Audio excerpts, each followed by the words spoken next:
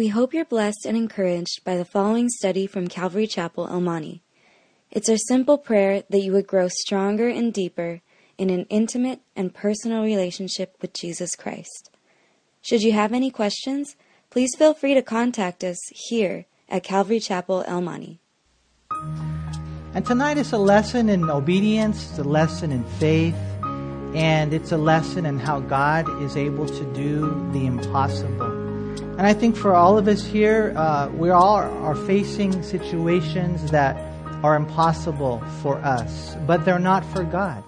You know, we're facing situations where, we don't know how God can make any sense of this. And so, maybe things won't change, but you've got to know that the Lord will take all these things that we think are just, absolutely bad, and He will make them good. And He will use this for His glory, no matter what it is that you're going through. And God will open the windows of heaven, and God will bless your life. The thing is that we got to stay focused. We must stay focused on Jesus Christ. You get your eyes on your circumstances, you get your eyes on yourself, you get your eyes on other people, and I promise you that you will falter in your walk. But if you stay focused on the Lord, if you stay focused on the one who will never fail you, the King of Kings, I promise you, man, God is going to do a great work. And that's the promise that we have. Isaiah 26:3, it says, "You will keep him in perfect peace, whose mind is stayed on you, because he trusts in you." You see? And that's what we see through life, and even in our study today as we dig through here. Look what it says in verse 24. It says, "And it happened after this that Ben-Hadad, king of Syria, gathered all his army and went up and besieged Samaria. And there was a great famine in Samaria, and indeed they besieged it until a donkey's head was sold for 80 shekels of silver, and 1/4 of a cab of dove droppings for 5 shekels of silver." Now, if you remember, Israel's having a hard time with Syria. Syrians had sent a band of raiders, and God captured them through the guidance of Elisha just previous to this. But obviously, it didn't defeat the army. It was just some raiders, kind of like some militia guys. And so now the nation of Syria is surrounding the capital city of Samaria. They're surrounding this country here. They want to bring them down. And that's the way they would do it. If you were in a walled city, they would send the army and they would simply surround you, and they would literally starve you to surrender. They would starve you to death or starve you to surrender. And so that's the situation that they're in right now. Things are so bad. It says right here, and again in verse 25, that a donkey's head was sold for 80 shekels of silver, and 1/4 of a cab of dove droppings for 5 shekels of silver. I mean, there was no food. There was just no food for them to eat. To the point where, who wants to eat a donkey's head? I don't know about you, but I don't want to eat a donkey's head. I remember growing up, my uncle, he used to go on Sunday mornings, he used to go and get menudo, and he would get some carnitas and some of the bread and stuff. And then he would get, I think it was a goat's head or something like that. You guys ever eat that stuff? Any of you here? That kind of stuff? To me, I'm like, man, that's weird that people would eat that, the eyes and all that. But here's a donkey's head. It's sold for literally 2 pounds of silver. This is thousands of dollars, something only the rich people could afford. And then even like a dove's droppings. You guys know what that is, right? Okay, you guys know what that is? All right. It's not pretty. It's a month's of a man's wages, a whole month of a laborer's wages, just to buy a cup of dove's droppings. And they say they could use it, grind it up, be like salt or something. I don't know how it tastes. Thank God I've never had to taste that, I mean, but basically what they're saying is that just things are really, really bad. That's what they're saying right here. And you look at this right here, the desperate conditions there in Samaria, and you just wonder, man, how could this happen to Israel? How could this happen to God's people who even recently had experienced such a victory? And when I read the text, I got to be careful. I don't want to read into it.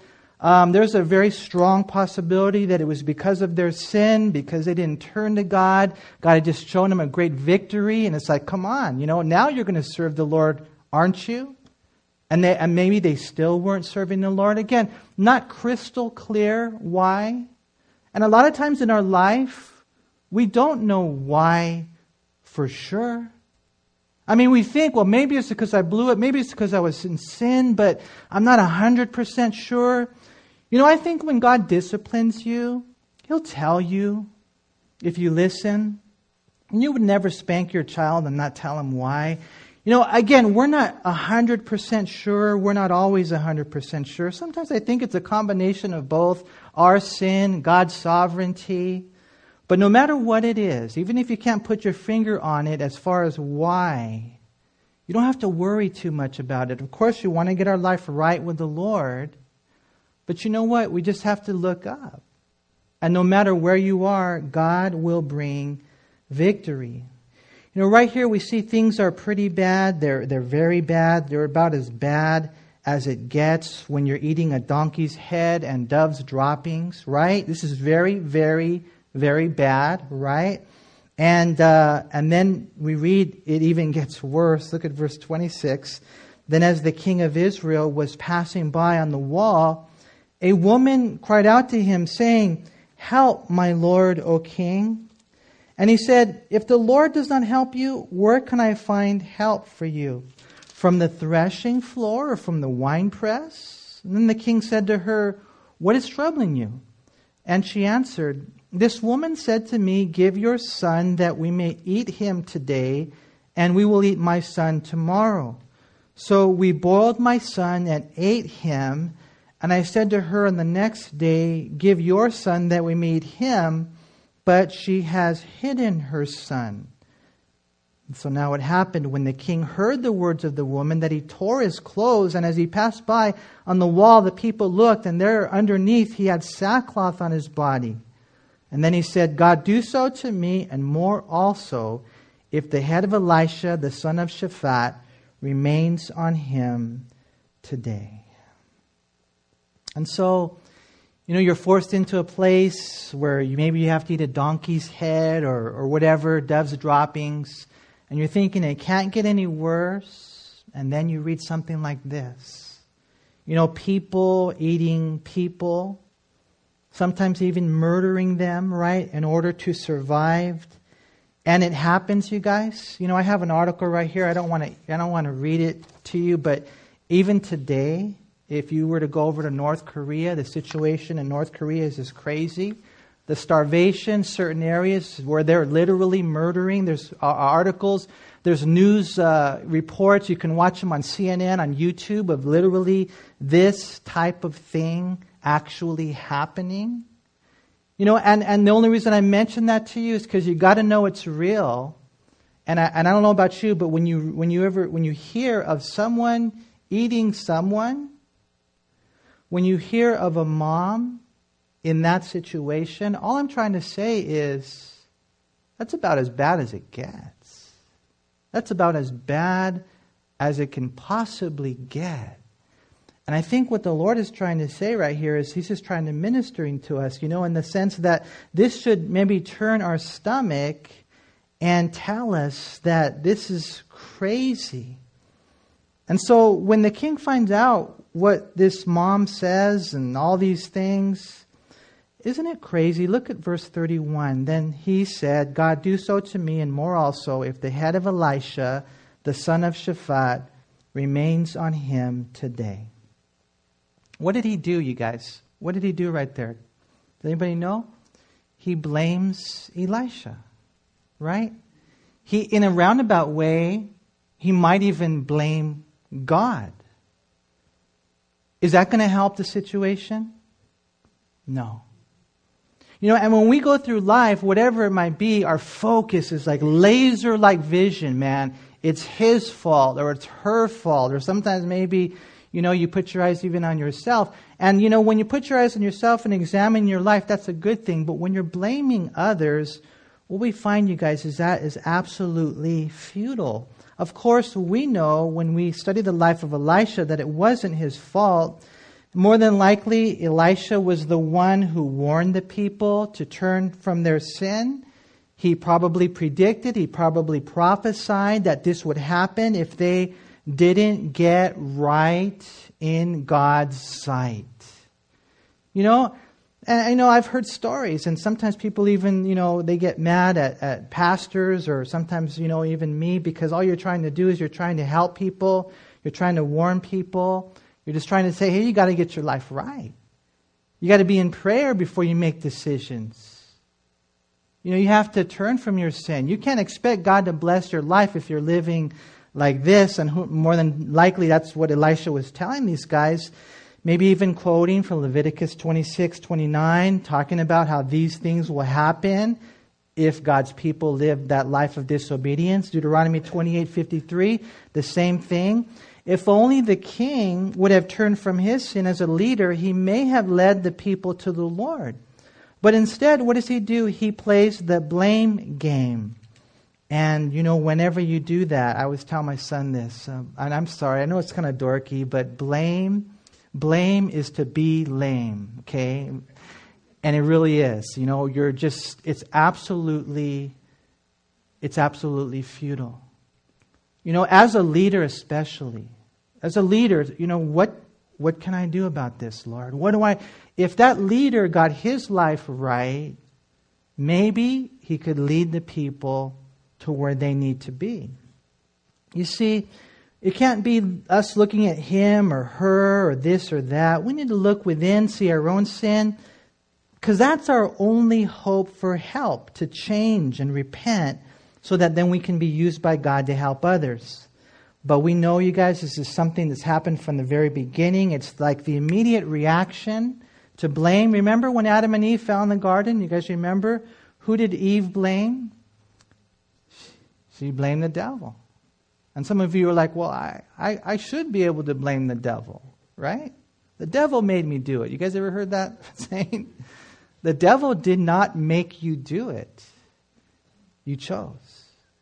You can't blame that on the devil. Well, you don't know my situation. Eve blamed the devil. Who did Adam blame? The wife. Now that's a good one, I think. That's very understandable. No, I'm just joking. You can't blame the wife, okay? Even though you want to, and you're like, man, she just knows how to push those buttons, or he just knows, or the kids, or whatever. We have all these excuses, right? And then in a roundabout way, Adam said, well, it's the wife, it's the one that you gave to me, God.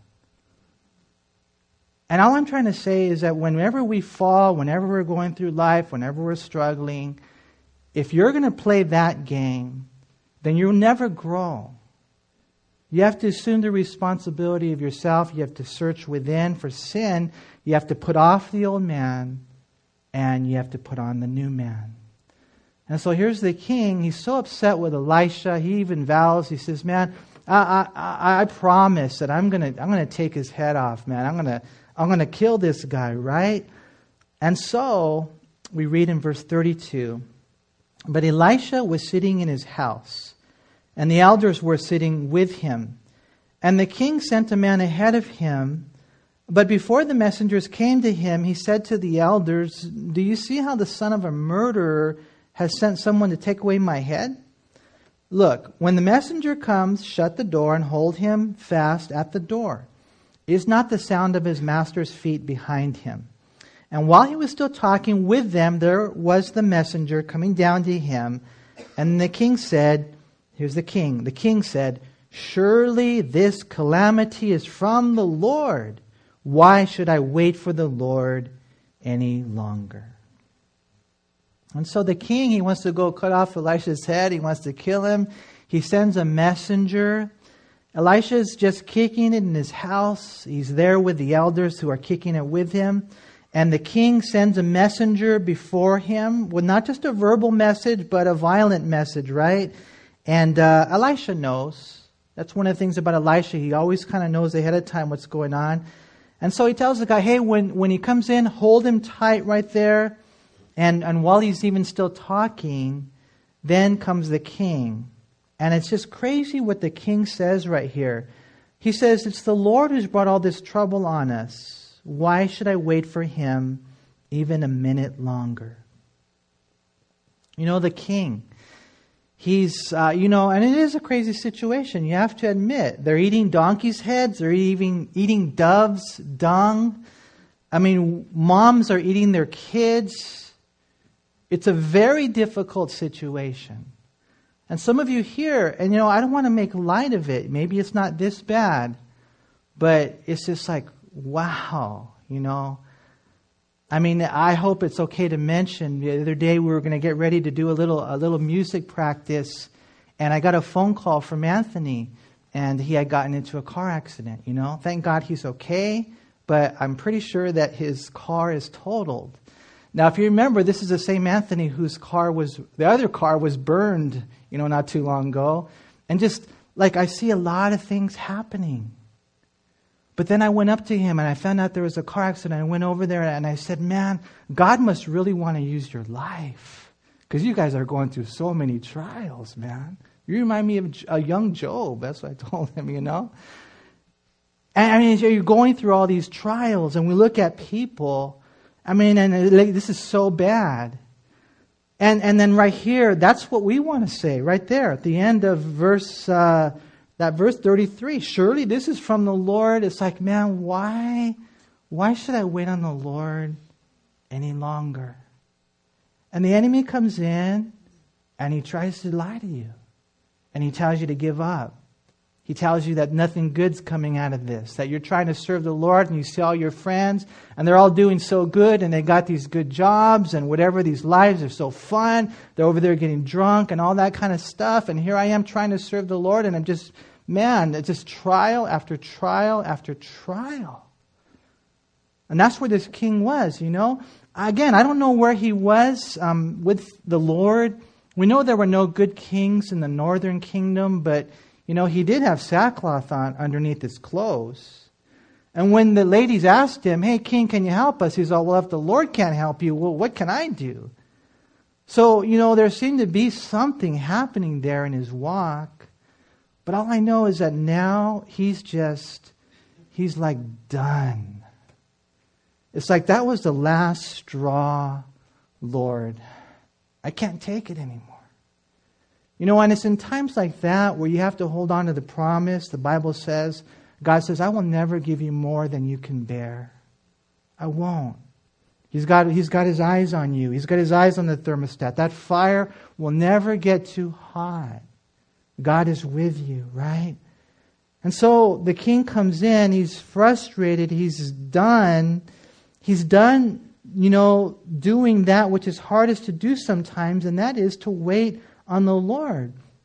Apparently, after all this happened, Elisha commanded the king to wait upon the Lord. He probably told the king that he brought this upon himself, and so he needed to be patient, and he needed to seek the Lord, and in God's perfect timing, this too would pass. He wait on the Lord. King Jehoram, wait on the Lord. Wait on the Lord. Wait on the Lord. I just saw this happen. I can't wait on the Lord anymore. Maybe he gave him scripture. Psalm 30, verse 5. It says, for his anger, but is but for a moment.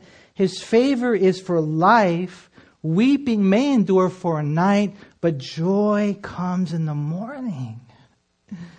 You got to wait on the Lord. Wait for the morning. Wait for the rising sun. Hold fast to your integrity. Maybe share with him Psalm 27, verse 14, where it says, wait on the Lord.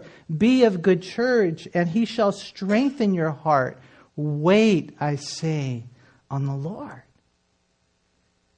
We got to remember, you guys, because I know it's very difficult, but God's never late.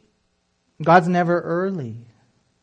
God's always on time. And whatever it is that you're waiting for, man, I promise you, God will save the day. And as you're seeking the Lord and you're in love with Jesus, He will give you the desires of your heart. But you have to wait on the Lord. Even though it's hard sometimes, you must wait on the Lord. That classic passage over in Isaiah chapter 40, verse 27, where God's people, they were saying, well, but God doesn't see me. He doesn't see my troubles. I've been wronged and He refuses to even hear my case. That's what they were saying about God. God, doesn't see me. There's 7 billion people on planet Earth. Does God really know what I'm going through? Absolutely. He knows everything about you. He knows all your thoughts before you think them. He knows every single hair you have, every single tear you've ever cried. He knows every time you wake up, every time you sit down. Before you were ever born, God knew everything about you. He knew all your days. They were all fashioned even before you were conceived in your mother's womb. God knows everything about you. And the devil would love to make you forget that. And that's what the king was. He's like, man, the Lord has done all this. I can't wait on the Lord anymore. And that's where the people of Israel were in Isaiah chapter 40. He doesn't see me. He doesn't see the way I've been wronged. He refuses even to hear my case. They were losing heart. They were losing faith. They were out of patience. They were done. And Isaiah says, absolutely not. That's not true. That's a lie. God sees, He hears, He knows. When you're tired and you're weak and you're worn out, God's all loving. God's all powerful. He's on the throne. You can trust Him. You're being tested. You are being tested right now. And so you have to wait on Him. You have to trust Him. He will bless your life big time. But you got to go through the fire. And when you're tested, how many of you guys, do you remember when you were tested in school? Do you guys remember that? Did you like that? And when you're tested, a couple of things happen. Number one, it reveals you. And number two, it refines you. This church is being tested. It reveals you. Where are you at? Where are you at? We'll find out, right? We get tested. And it just comes out what's revealed.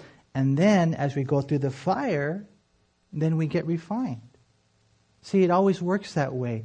And as God tests us, then God wants to work out this thing so that we can come out, like Job said, like gold. He wants to purify us.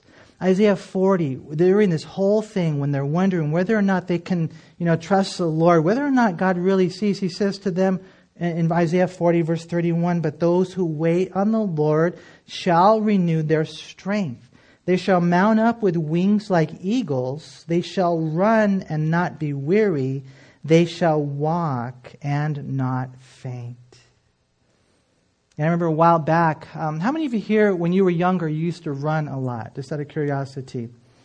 And you don't run anymore because you're old, huh? A lot of times that happens. Or if we get into shape, it's kind of cool what we can do. But imagine that, walking, never fainting. You just keep walking, running, and you don't get tired. That would be so cool. I do my treadmill and I start running, like for about a minute, and then I go back down to my walking, right? I'm trying to work up my stamina, but imagine just running, and you never get weary. How about this? Imagine flying. Now you're talking something very, very, very, very supernatural. You see, and that's what God wants for our life. That's what God wants. Not just merely what man can do. God wants to take you farther and higher than you would have ever thought. And the only way that will happen is if you wait on the Lord. And you got to wait on the Lord. And whatever the situation is, you have to wait on the Lord. And that doesn't just mean, your foot's, look, hey, Lord, come on, it's already, 8:15, where are you at? Not like that. Not like that. It's like, you know what? I give this to God. It's totally yours, Lord. Totally yours. I trust you. I trust you. I know you love me, and I know you're on the throne. As a matter of fact, I am so excited with what you're doing. There is this great anticipation. There's an eager expectation. When you're waiting on the Lord like that, and I promise you, Isaiah 40 says, you're going to mount up with wings like eagles. It's a 7-foot span, 10,000 feet high.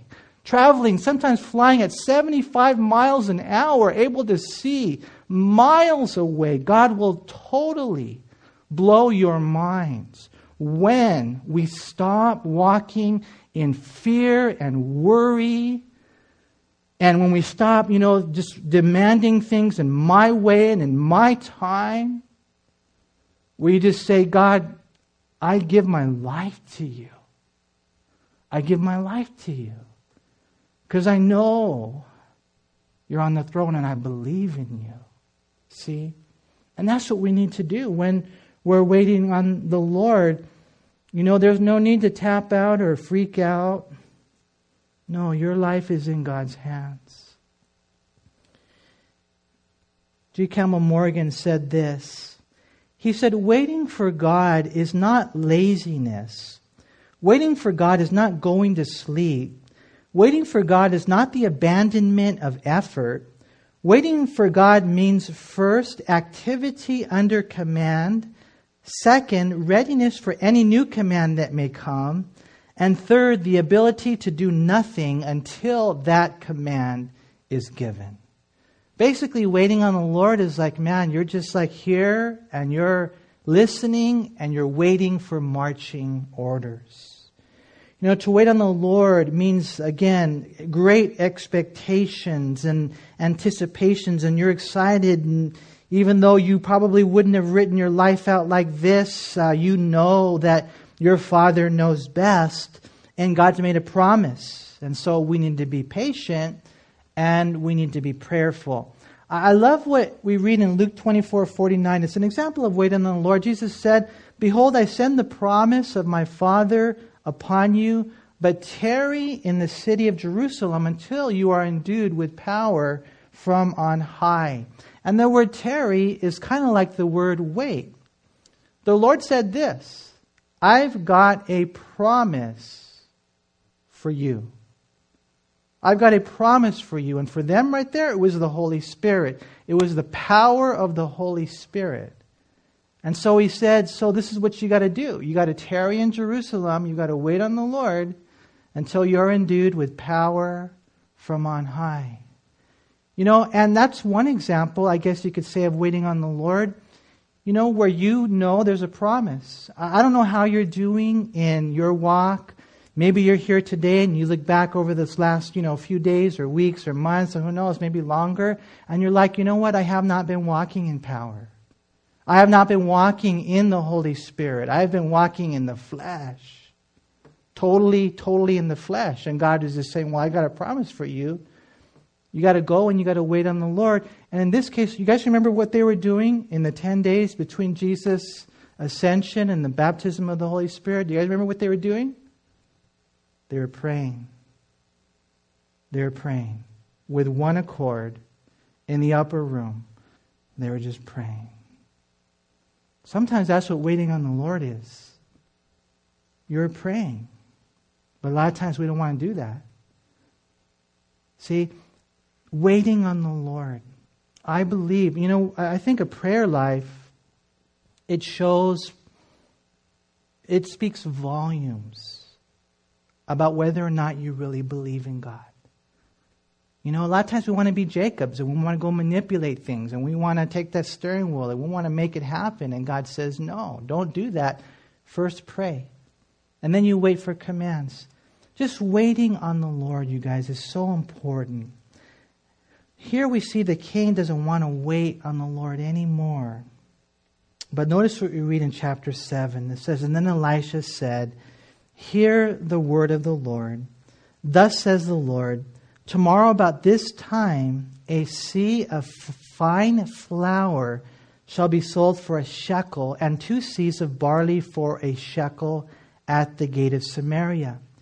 So an officer on whose hand the king leaned answered the man of God and said, look, if the Lord would make windows in heaven, could this thing be? And he, Elisha, said, in fact, you shall see it with your eyes, but you shall not eat of it.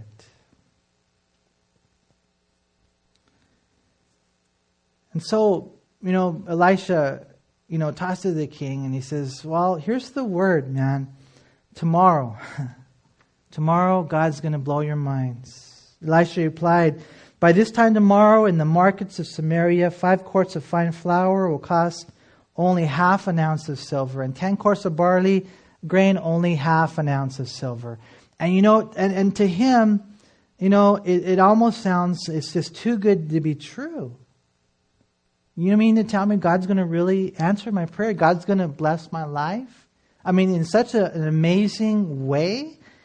But here we see this guy, this officer, he doubts the Lord. But we know, according to Jeremiah 32:17, that nothing is too hard for the Lord. It says, Lord God, behold, you have made the heavens and the earth. By your great power and outstretched arm, there is nothing too hard for you. Jeremiah 32:27, the Lord says, I am the Lord, the God of all flesh. Is there anything too hard for me, no matter what the situation is? Nothing too hard for the Lord, right? I'll keep tithing, Lord, because I know you'll provide. I'll keep trusting, Lord, because I know you'll guide. I'll keep waiting, Lord, because your choice is best. I'll keep praying, Lord, because I know your people are blessed. See, there's that faith that the enemy is trying to destroy. And Jesus said in Matthew 9:29, Jesus touched their eyes and he said, according to your faith, let it be to you. See, and I'm not saying, name it and claim it, blab it and grab it. We're not talking about that health, wealth, and prosperity doctrine, but we are talking about believing in God in such a way that it would honor Him. And then we have that faith, the life that God wants us to live. With mere men, this whole thing about food and all this, it sounds pretty impossible. And it is impossible, but not with God, right? According to Matthew 19:26. And so Elisha speaks the word of the Lord. And, the king's right-hand man, he questions God's word there in verse 2. And, look at, again, verse 2. He says, look, if the Lord would make windows in heaven, could this thing be? And when you look at that right there, it's almost like he doesn't like flat out say no way. If you look at that right there, just real surface, he just kind of questions it. That's not possible. And so it makes me think twice about, questioning God's word. We need to be really careful with that. He doubts it, he questions it. And so Elisha then, shares something crazy there again at the end of that passage. In fact, you shall see it, you're going to see it, but you're not going to eat of it. And we'll talk more about this later, but look what happens in verse 3. It says, now there were 4 leprous men at the entrance of the gate, and they said to one another, why are we sitting here until we die? If we say we will enter the city, the famine is in the city, and we shall die there. And if we sit here, we die also. Now therefore come, let us surrender to the army of the Syrians. If they keep us alive, we shall live. And if they kill us, we're only going to die anyways, right? And they rose at twilight to go to the camp of the Syrians. And when they had come to the outskirts of the Syrian camp, to their surprise, no one was there. For the Lord had caused the army of the Syrians to hear the noise of chariots and the noise of horses, the noise of a great army. So they said to one another, look, the king of Israel has hired against us the kings of the Hittites and the kings of the Egyptians to attack us. Therefore they arose and fled at twilight and left the camp intact, their tents, their horses, and their donkeys, and they fled for their lives. Did you know that your enemy is already defeated? I mean, that's crazy. A lot of times we don't think about that. But, on the cross of Christ, Jesus, He defeated the principalities and powers. He disarmed them. He defeated death, we read in 1 Corinthians chapter 15. If God is for us, then who can be against us? And these leprosy guys, they're there at the gates. They're not allowed into the city. Some people believe, there was a Jewish tradition. It's not real strong, but they believe it was actually Gehazi and his 2 sons. We don't know for sure. But all I know is it's kind of funny how the Lord will use the hobbits, if you know what I mean, Literal use of lepers, I remember one guy, I went to a pastor's conference one time, and I think it was James McDonald. He was there sharing as well. And he said one of the qualifications you have to have as a Calvary Chapel pastor is you have to be a former drug addict. That's what he said, And I'm like, well, I can think of some pastors that didn't do drugs before they were Christians, but many of them were just these crazy sinners, guys with no hope in life, lepers, and God used them. God saved them. God gets all the glory. Here you have lepers who are going to lead the way to victory. They're like, hey, we're going to die here anyways. Let's go surrender to these guys and see if they'll give them some of their food. And when they go to the army of the Syrians, they find that they've already been defeated. God caused them to hear these chariots to such an extent that they just fled. So amazing what God will do. And so we read in verse 8, and when these lepers came to the outskirts of the camp, they went into one tent and ate and drank, and they're eating pizza and burritos and hamburgers. I mean, they're just grubbing, right? And they carried it from silver and gold and clothing, and they went and hid them. And then they came back and entered another tent, carried some from there also, and went in and hid it. It says, and then they said to one another, we're not doing right. This day is a day of good news, and we remain silent. If we wait until morning light, some punishment will come upon us. And now therefore come, let us go and tell the king's household. And so they went and called to the gatekeeper, that's as far as they can go, of the city, and told them, saying, we went into the Syrian camp, and surprisingly no one was there, not a human sound, only horses and donkeys tied and the tents intact. And the gatekeeper called out, and they told it to the king's household inside. And so the king arose in the night and said to his servants, let me now tell you what the Syrians have done to us. They know that we are hungry, therefore they have gone out of the camp to hide themselves in the field, saying, when they come out of the city, we shall catch them alive and get into the city. Notice again, he's doubting, Elisha's word. And one of his servants answered and said, well, please let, several men take 5 of the remaining horses which are left in the city, and look, they may either become like all the multitude of Israel that are left in it, or indeed I say they may become like all the multitude of Israel left from those who are consumed. So let us send them and see. And therefore they took 2 chariots with horses, and the king sent them in the direction of the Syrian army, saying, go and see. And when they went after them to the Jordan, and indeed all the road was full of garments and weapons which the Syrians had thrown away in their haste. So the messengers returned and told the king, and then the people went out and plundered the tents of the Syrians. So a seah of fine flour tortillas was sold for a shekel, and 2 seahs of barley for a shekel, according to the word of the Lord. Wow. Wow.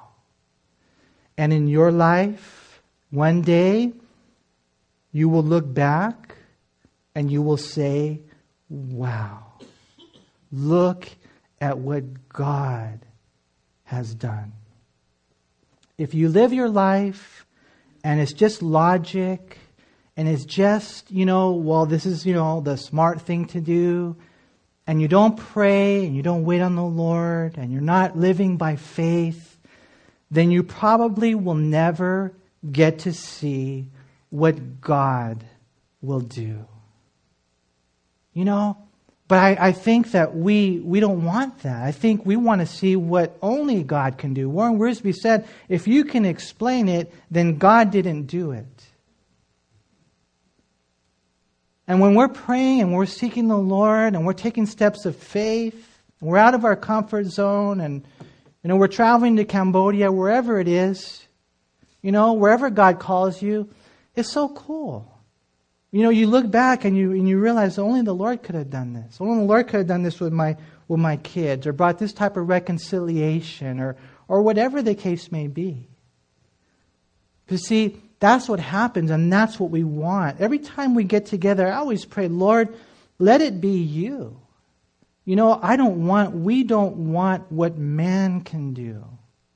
We want what only God can do. And that's what we see right here. These guys go out and they're just blown away on how the Lord has defeated all their enemies. I mean, it took time to get there. Don't get me wrong. They went through a lot of hard times before this day of victory. It took time to get there. But they held to the Lord. Elisha held to the Lord. And the Lord showed himself strong. And one day, and I don't know when that day is going to be, you guys. I don't know. I want to encourage you to keep following the Lord. Maybe it'll happen next week. That would be cool. Maybe it'll be next month. Someone says, hey, we got a building for you in El Monte. It's 25,000 square feet. It's all free. You want it? That would be really cool. You never know. God can do that in a split second if He wanted to, right? Nothing's too hard for the Lord. Maybe it'll happen 5 years, maybe 10 years, or maybe it won't really happen until the day we're on the other side of time. And when we're there in heaven, we're going to look back and we're going to say, wow, look at what God has done. But that's the day that I long for. And I promise you, it'll happen if you keep following the Lord, if you wait on the Lord. These leprosy guys, these guys with leprosy, it's kind of funny. They're in there and they're having a good time. They're eating. They're, checking out some really cool clothes. They got some nice, weapons, and they're really excited. And then it kind of hits them. They're like, hey, it's wrong, for us to hold this to ourselves. And is this a quick side note? I think it's wrong for us to hold the good news of the gospel of Jesus Christ to ourselves. Look at what God has done. Look at the way He's defeated the enemy. There's a sin of silence. I want to encourage you to go out and to tell everybody the good news of the gospel of Jesus Christ. That's what these lepers were convicted of. They went back. I was talking to one brother today, and he was telling me about how he's sharing at work, and I can see the fire inside of him. I can see the fire in his eyes, and it's just so cool when you're around people like that. And I was telling him, hey, it's so cool. That's what you're doing, man. You're sharing. You can't hold. And he's just it's overflowing. I just can't hold it in. And that's the way it should be. It really should. And so when this whole thing happens, they're all grubbing.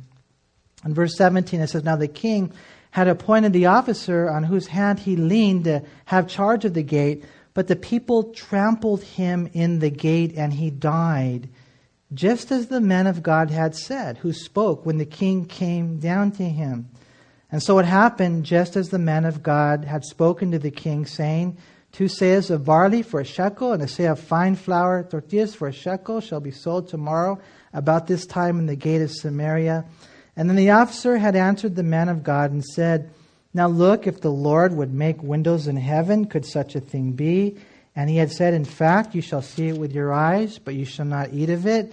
And so it happened to him, for the people trampled him in the gate, and he died. And we close going back to that guy who questioned the prophecy. He was the king's right-hand man. He was a man of prominence, a man of position, but he was not a man of God. He doubted the power of God. He doubted the creativity of God, who really did kind of, in one sense, open the windows of heaven. And he doubted the messenger of God. He opposed this work, and he maybe would even be used by the enemy. This is maybe why Elisha got upset, because he was maybe planting seeds of discord or doubt into the heart of the king. And that's not what God wants. If God gives a promise to someone, who are we to be there quenching that?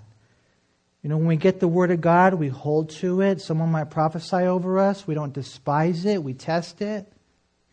But we know God can do things like that. And what ends up happening? Well, the king sets the officer there at the gate. And have you ever been around a person who's really hungry? Like really hungry?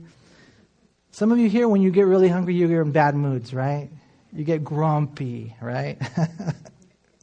You can usually tell, hey, man, you need to eat, right? But obviously this is much, much more serious. I mean, we're talking people who haven't eaten in, maybe 37 days. And they find out there's doubles right around the corner.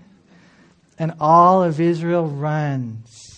And we've heard stories like this before. I was reading the stories in the Philippines. November 26th, last year, 8 people died trampled to death, that they were running for a plate of rice. Or in China, 21 people were trampled to death, where a horde of starving Chinese Christians fought for food that missionaries brought. Or, you read stories in Zamfara, Nigeria, all around the world about people dying, getting trampled to death, just like we read right here. And what we find in the end is that this guy is a lesson, and he's a warning to me. He's a warning to me.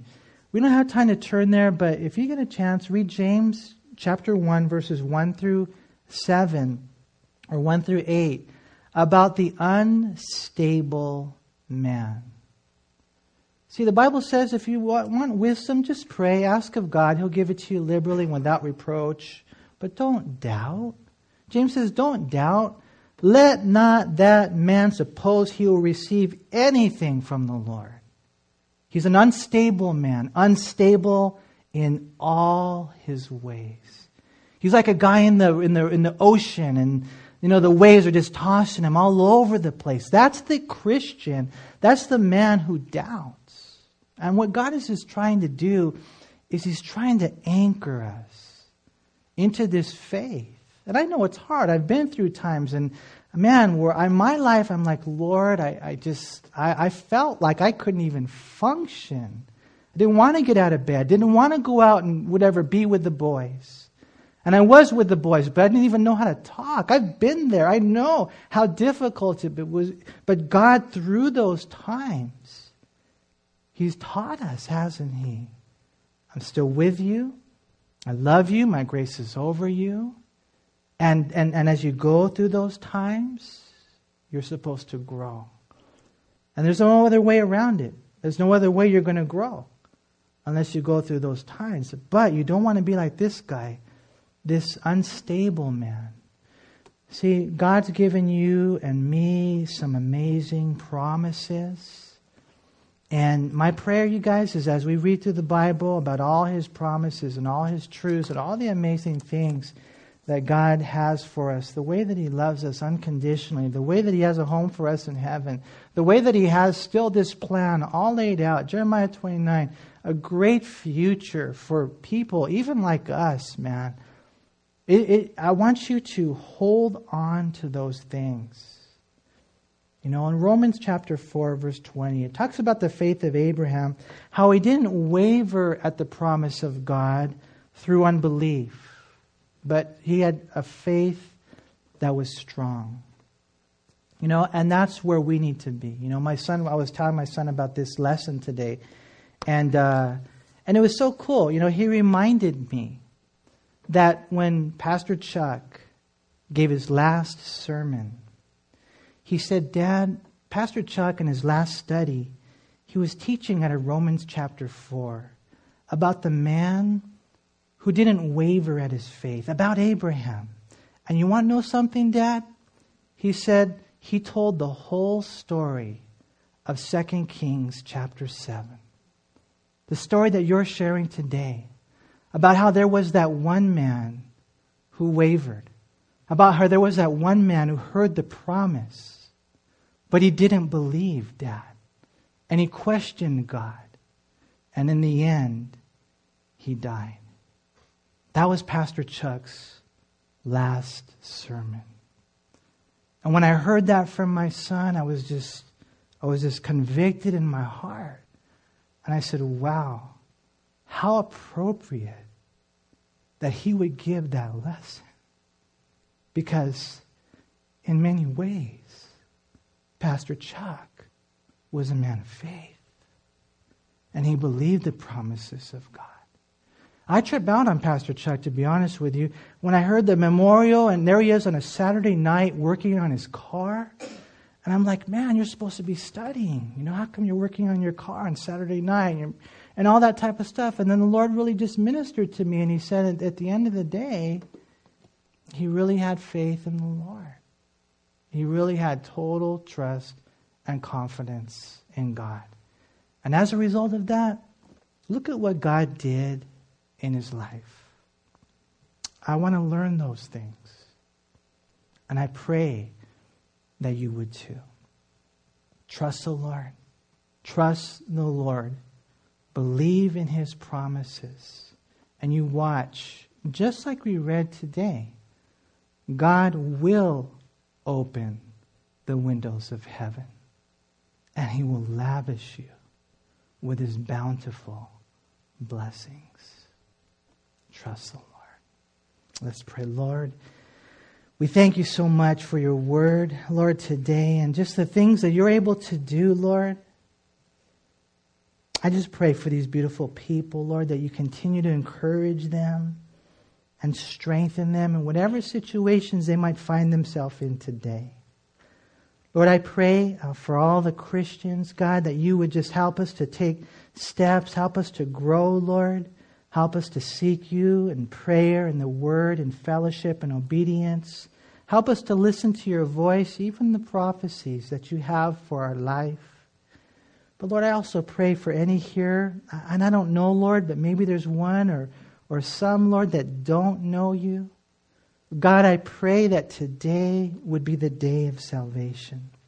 Lord, that today would be the day that they would turn from their sins and they would trust in Jesus Christ as Lord and Savior. It's something that only you can do, Lord. Only you can save a soul. And together, Lord, we pray that you would do that in every single heart. Lord, we just thank you, we love you, we praise you. Be with us now, Lord, as we sing, as we end the evening, as we go our way. I pray, God, that you would continue to work in our lives. Lord, we love you so much and thank you. And we pray all these things in Jesus' name. Amen.